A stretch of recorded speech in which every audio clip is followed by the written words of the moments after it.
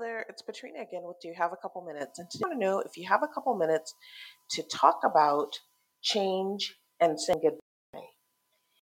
I think that sometimes when there is an opportunity for change and for saying goodbye, we can see that as an opportunity for a new beginning versus really being just an ending. So I want to ask you today, how do you choose to see change? As a new beginning or as an ending? As leaders and influencers, how we choose to respond to change can influence how those around us also respond to change. Saying goodbye can be hard for both parties. Saying goodbye with respect is really important. We can learn lessons from going through difficult things, such as saying goodbye. I think it's also important to keep in mind that in reality, life is pretty short and change is constant. We have a choice to choose whether to be nice in the midst of change or nasty in the midst of change. And I'm going to encourage you to be nice. That when we are nasty in the midst of change, it's really just selfish and it's short sighted. It also reveals your truth. I'm reminded of a situation where I had someone come to me at the time that they were departing employment. They were actually retiring.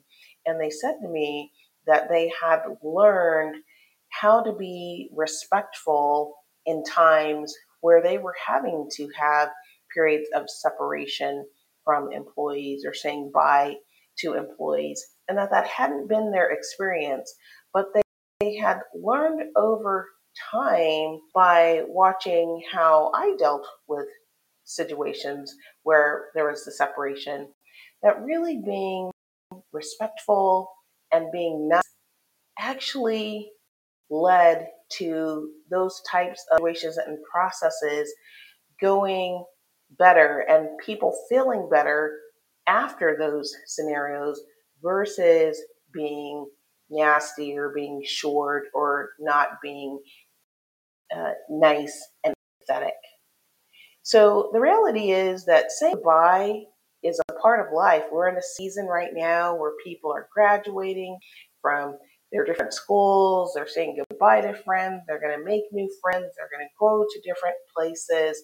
It's just part of change that is a part of our life, part of growth, part of making space for new possibilities and new opportunities.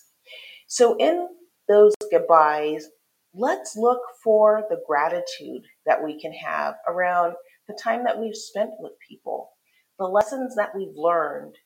Look for that positive change that has occurred and the positive change that awaits us in the future. Goodbyes can be experienced expectantly if we choose to do so. Say goodbye with respect, with hope, with kindness to yourself and to others.